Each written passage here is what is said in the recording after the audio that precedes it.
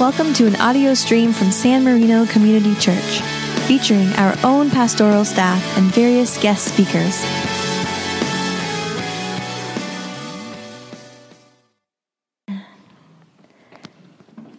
God, we thank you so much that you have rolled out the red carpet for us today, that your Spirit has tugged at us until we found our way here together as your community.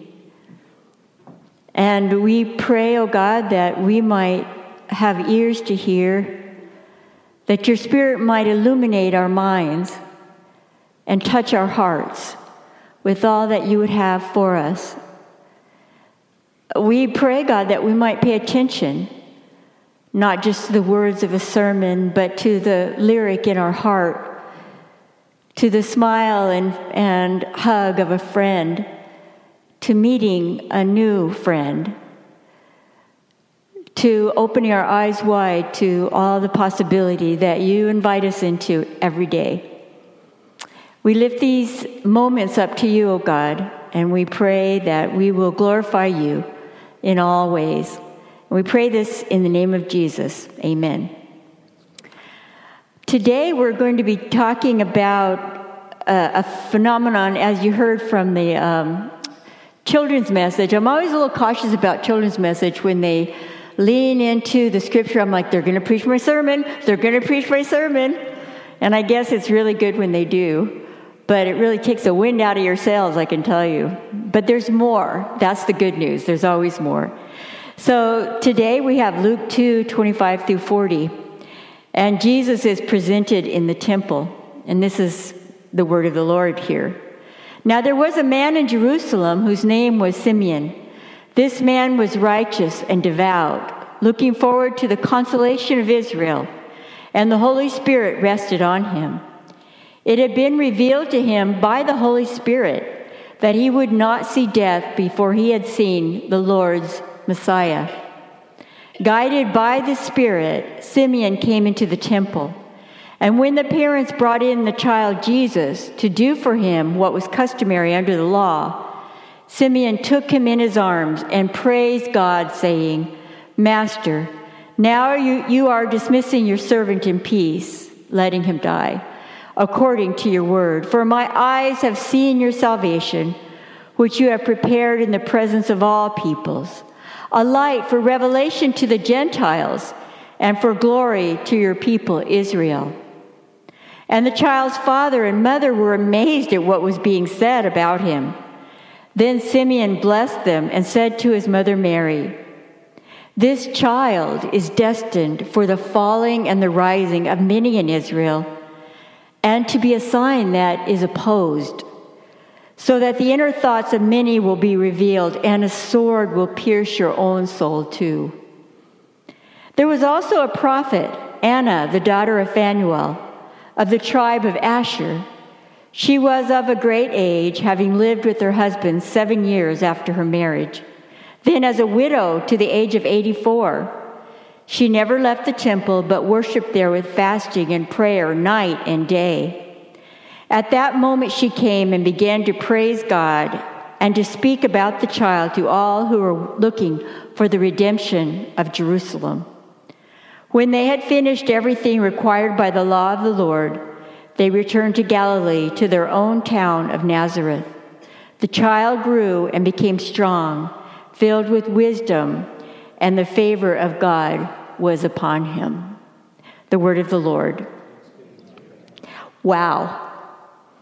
When you look at in between the words, and you look at what's going on in this, you see such an overwhelming presence of the Spirit, don't you? It's a constant and abiding sense of something that's been promised, and yet that Spirit is the one moving and shaping.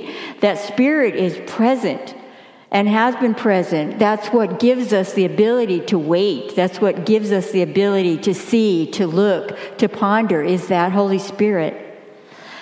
As I was looking through this text and really studying, I became aware, as so often is in so many of these texts, how multi-layered it is. You could start over here with the fact that it was the temple, and that it was this Simeon who was saying, this child is going to be revealed to the Gentiles as well. You could go in that direction. You could go in another direction with all that each piece of this meant.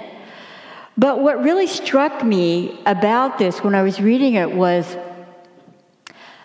are we so different from these two people, from Simeon and Anna?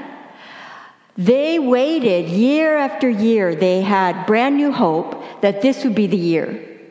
Okay, this is going to be it. This will be the year that I will see God's salvation in person. Or this will be the year when I'll hold that baby in my arms. And isn't it something that while the world waited for a king, they waited in the temple for a baby? I think that's amazing. And so it's amazing to me how alike we are.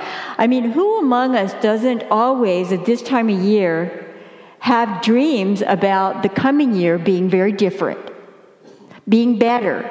It's as though we have this primal and primeval superstition that comes up inside of us that says on a certain day when the sun is over here and the calendar says this, all of a sudden everything will be changed and everything will be different.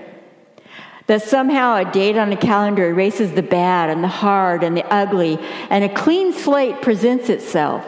And that date will start at 12:01 tonight. As each year comes to a close and a new year is primed to arrive, I admit this, I do the same thing. I'm primed with hope and relief that the year is past. Why do I say relief? If I have to say, why do I say relief? Then you've been somewhere else. That without a newspaper or without any kind of technology, and I'm happy for you. But now you're back in town. And so we know that this year has been filled with so much turmoil and so many lives impacted by so many events, both nature and human-made. And so I'm much more comfortable letting you fill in the blank than narrowing or settling into some specific issue. So why are you relieved that 2017 is passing? Fill it in yourself. That what is it you're anticipating for the next year? And it's interesting that at this time of year, I think this is fascinating. At this time of year, we begin to make resolutions. You know, the old resolutions. I'm going to lose weight. I'm going to run. I'm going to do 10 squats. I'm going to be better at my job. I'm going to quit smoking. I'm going to eat less chocolate. I'm going to spend less. I'm going to travel. So we say, this is a brand new start for me. And here are all the things I'm going to do. And we forget that not 10 days ago or less than that, we celebrated the fact that we couldn't do anything by ourselves. Nothing. And so God came and to be among us so that we might lean, so that we might understand that we can't do anything on our own. And here we are, 5 days later after that celebration, saying, this is what I'm going to do. I'm going to make these things happen in my life. Now, are those bad things? No. Are they trivial? No. Because what we want to do is to be our best selves. That's what we want to do. But I think that these scriptures and all of that we celebrate reminds us that what we do, we cannot do on our own. I know that sounds strange, like, well, should I pray about not eating so much chocolate? Yes. Yes, you can't do it by yourself. Should I pray about losing weight? That seems so trivial. Yes, if you want to lose weight, if you need to lose weight, if your heart is being squeezed by a bonbon, then you must do it.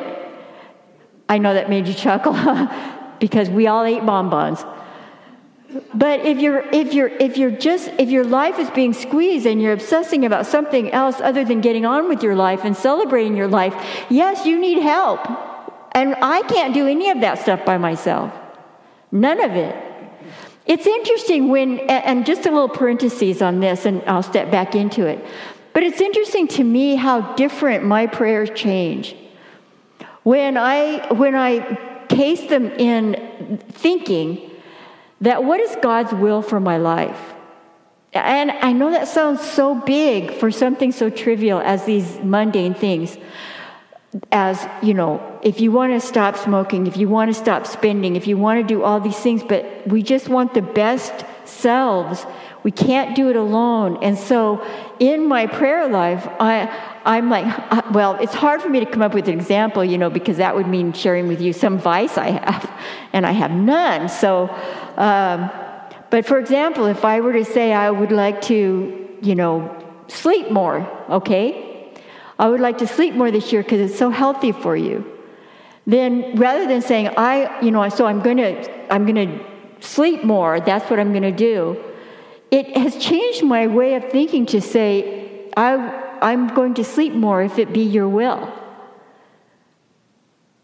I'm going to sleep more if it be your will. And I sleep more. So I'm just saying, parentheses over, now let's go back to here. That God wills for us our very best selves. So we know that when we make all these resolutions and we do all these things, that it's hanging by a fragile thread. We know that. Some things stick, and some things stick for a month, and some things stick for 6 months, and some things stick forever. But mostly the fragile thread gets pulled really tight around May and then snaps in June. And pretty soon we're back to our old habits if we're not very mindful. We know we can't do this life alone, and we are fairly certain that we would settle for far less than God wants for us when we try to do it on our own. So what happens, I wonder, when we simply live out of obedience and trust, and we put one foot in front of the other and just start walking towards that better self with God as our guide, and like Simeon and like Anna, with the Holy Spirit leading, the Holy Spirit shaping and pulling and revealing to us what it is about the future that we are counting on by these things occurring. What happens when the reward is not what prompts us to commitment? That's kind of the bottom line. When getting something out of it isn't what prompts us to it. Mary and Joseph were very poor, and I know you've heard this over and over again, but I hope you can really understand. They were very, very poor. And there is no indication that at any moment in their lives that changed. No indication at all that the coming of Christ, their son being a famous rabbi, nothing changed for them in their circumstance. Although it indicates that there was a longing in Mary's heart and a pondering of all that happened. Maybe a transformation. We're really not told anything. But we're certainly not told that their conditions were better. They struggled to get to Bethlehem, and if you go back in your Bible, you'll see there's no mention of a donkey. They wouldn't have been able to afford that. There's no mention of Mary riding in on a donkey. Did you know that? No donkeys. Sorry. They struggled to get there, and we know that when they arrived there, the circumstances were, dire. They were barely able to secure shelter. And Joseph was faced with this very human role as a provider. In the time of birth, they found no magic coins in their pocket. Nothing was there that was magically prepared the way to make it easier for them. And all Joseph had to offer to his son was a life tied to the limitations of a father's social location. That means really what his future was what Joseph was. That was his, and he was a Jew in an occupied province. The text tells us that Mary and Joseph could not afford a lamb to sacrifice and to offer a sacrifice to the temple, which is what they were supposed to do. And so what they did was they presented a gift that was assigned for the poor. The poor could present 2 turtle doves instead of a lamb. Now, I don't know about you, but if you have nothing, now think about it in your own terms right now, in your own life. If you have, barely nothing, and the church says you must give this amount when you come, which we don't, you know that, you might skip that because you need to feed your children, or you need to buy new shoes, or the needs come first, and in your mind, it's like, well, that can wait. But I want you to pay attention. They just had a new baby, and they have nothing. But they still go to the temple, and they present 2 turtle doves because that's what's required of them in their faith. I don't think a priest is going to come and knock on the stable door and say, "Where is your sacrifice?" They would have probably never known, but they would know. Mary and Joseph would know. Over and over again, people told them of the blessing that they had held in their arms, and every day they struggled to make ends meet. Every day. They didn't follow the practice of their faith in going to the temple for the reward, but because they believed that this is what God required of them. This is this is how they were to be in good standing, was to listen and to obey, and they had a commitment to their faith. And in the sacred space of the Jerusalem temple, a man and a woman stepped forward when they came in. As Simeon takes the Christ in his aging arms, and Anna witnesses the scene, those 2, Anna and Simeon, believe that they are involved in a consummation to a promise. That God's faithfulness has not just been in the last few years, but this story of the Messiah, the coming one, that has been from the very beginning. So Simeon and Anna are reaching back 1,000 years into the oldest thinking of the people, that there will be one that will deliver them. And along the way, there were those that came and spoke and led, and there were freedoms. But once again, people, like old habits, around March, the tight rope pulled and snapped, and the darkness fell again across the ages. In the Exodus, which this is very mindful of, Moses came, freed the people. They wandered around. They experienced all the miracles and developed as a people. And then they began to fall back into the darkness. The more they became settled, the more they raised their armies and their temple and became once again a people that were lost. And so Simeon and Anna are looking for something that people have been looking for, not just for a while, but from the beginning. And Simeon, who's been watching for the consolation of Israel, he says, recognizes the consolation of Israel in this baby, says, "This is the one." The Spirit shows him. And then says, "Master, now you can let me die, because I have seen your salvation." And Anna, after giving thanks, can run off to tell all of those who've been looking for the redemption of Jerusalem, it is here. Now, I wonder sometimes, we never hear from these 2 again. This is a moment in time that Luke presents to us to interpret and to allow us to see who this Jesus is. I wonder if they had lived long enough for Jesus to be crucified. I wonder if they still would have recognized him on the cross. I feel like the Spirit would continue to speak to them. That's just my thinking. Nothing in Scripture tells us anything about them.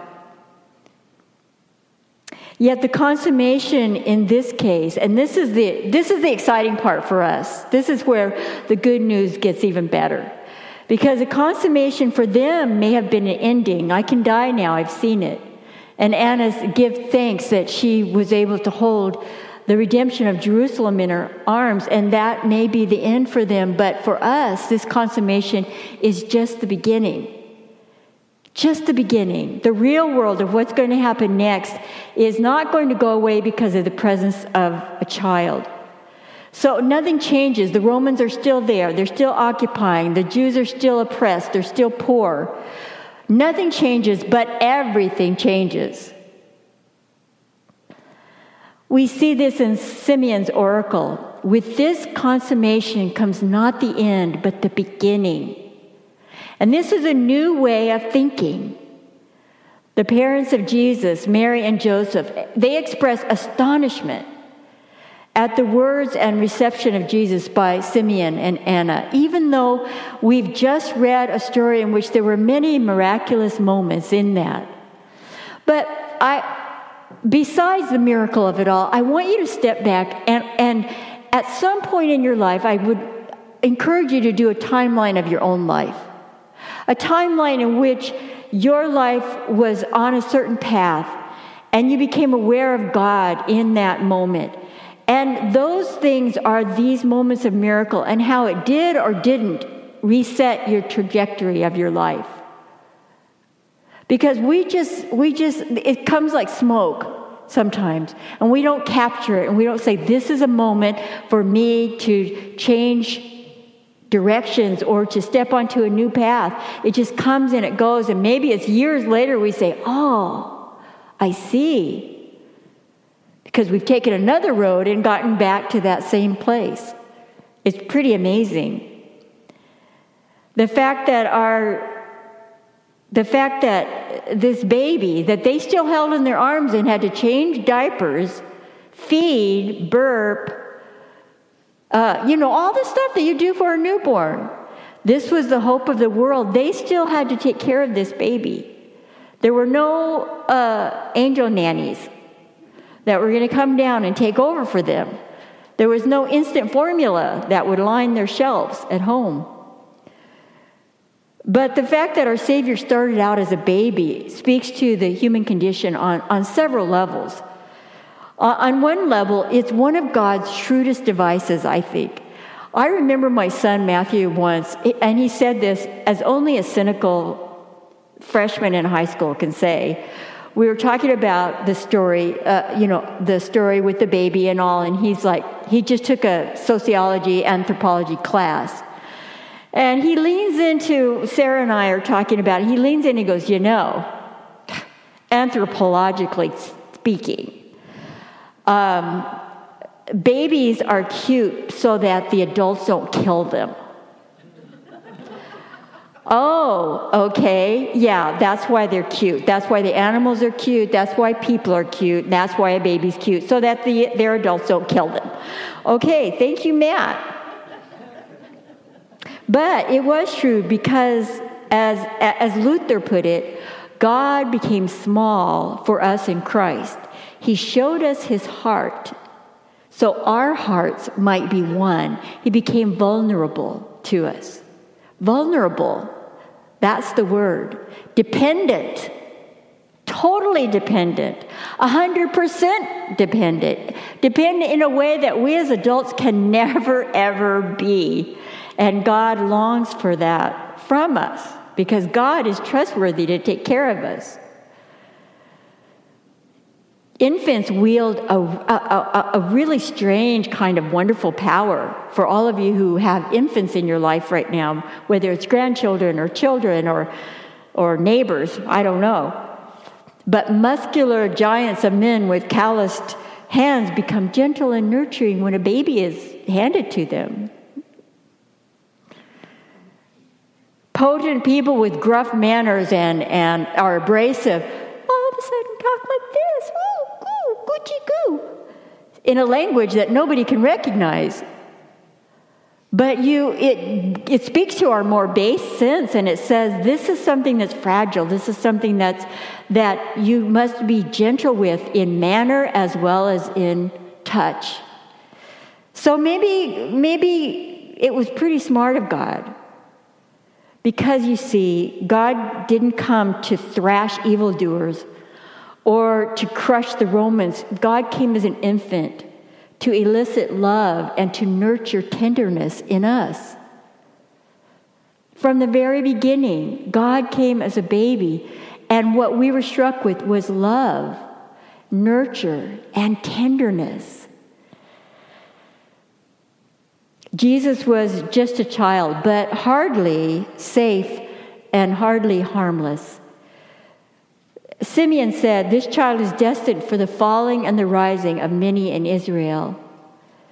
This child provokes a crisis. This child provokes a decision for Simeon, for Anna, for all people at all times of every generation.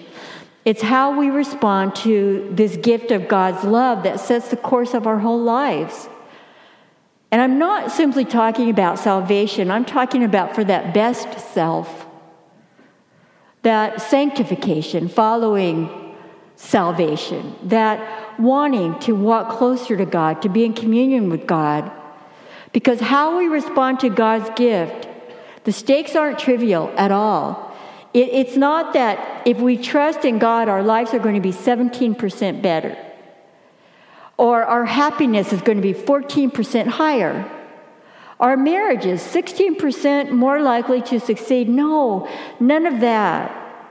It's that without the trust, we cannot fully embrace the wonder and the intimate connection with the one who created us and the one who can fill us in a way that nobody and nothing can ever fill us.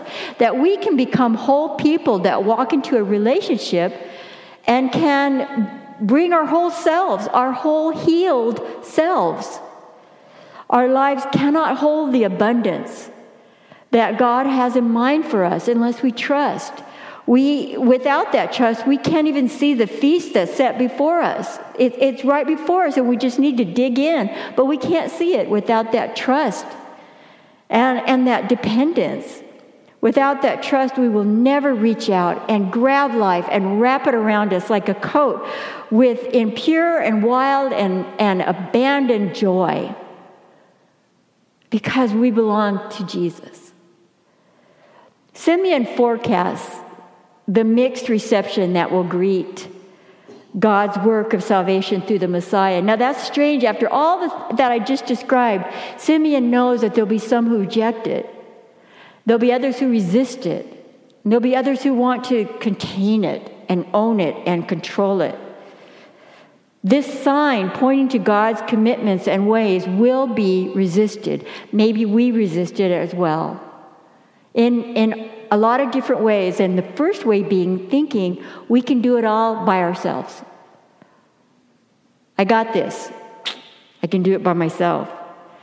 And the coming of the Savior is such good news, and it's such good news to celebrate. But there will be some that turn away from this gracious gift. And even Jesus' family, including his mother, will have to trust their obedience, and their obedience and trust are put to the test because their lives continue. And they're still poor. And Mary carries with her this image of a sword piercing her soul. Not piercing her side, not piercing her skin, not that kind of death, but the death that only a mother can experience with the death of a child. The story and the people in the story suggest that this consummation, which is also a beginning, is a task and a hope, and this goes back to God, that God is completing God is completing. But not in and for kings and counselors, but in and for carpenters. In and for old people who continue to pray even when the hope has gone out of their prayers. In and for working men and women who scrap to find a wage a day or to find a meal for their family. And it's in and for those who are barely hanging on. And for everyone caught up in the drama of life. That's what God is completing in and through Jesus. And we can endure because God comes to us in grace and peace. And God comes to us and walk among us. And God comes to us to be within arm's length of us. Isn't that incredible? We can endure because God comes to us with a real shoulder to cry on. And God comes to us with arms open wide. And that's us. Do you get it? That's our shoulder. That's our arms. We are the body of Christ. And an invitation steeped in mercy and compassion and forgiveness. That's what people are looking for in us. What concerns me, what lies in my heart is this: that we in the church are papered and programmed, that we are articulated and agenda'd, maybe telling the faith story wrong. That concerns me. We may be telling it as though it happened 1,000 years ago, or 2,000 years ago, or 5,000 years ago, or is going to happen as soon as we raise the budget, or buy something new, or clear the world out of all the disbelievers and all the less than reasonable people. And we seem to forget that Christ's name is Emmanuel, God with us. Not just when he sat among us, but now, even today, God is with us. God is among us. God is Emmanuel. And no matter how far out you get from December to June, there will be no snapping of that tight, tenuous change that you see for yourself when you are doing that within the will of God. Because the will of God has been operational, flexible, pliable, steadfast, faithful, enduring since the beginning of time, and shows no signs of fraying. Alone we can do nothing. In Christ, nothing is impossible. When we can have this faith, we can know that Christ is here even when we can't feel the nail prints in his hands. Who among us has not dreamed about a different life? Who among us does not wish for many things in the coming year? Good things, healing things, whole things. Well, I have good news for you. This is the best news of all. Your dreams have been fulfilled in the coming of our Lord and Savior, Jesus Christ. The future is very bright. Amen.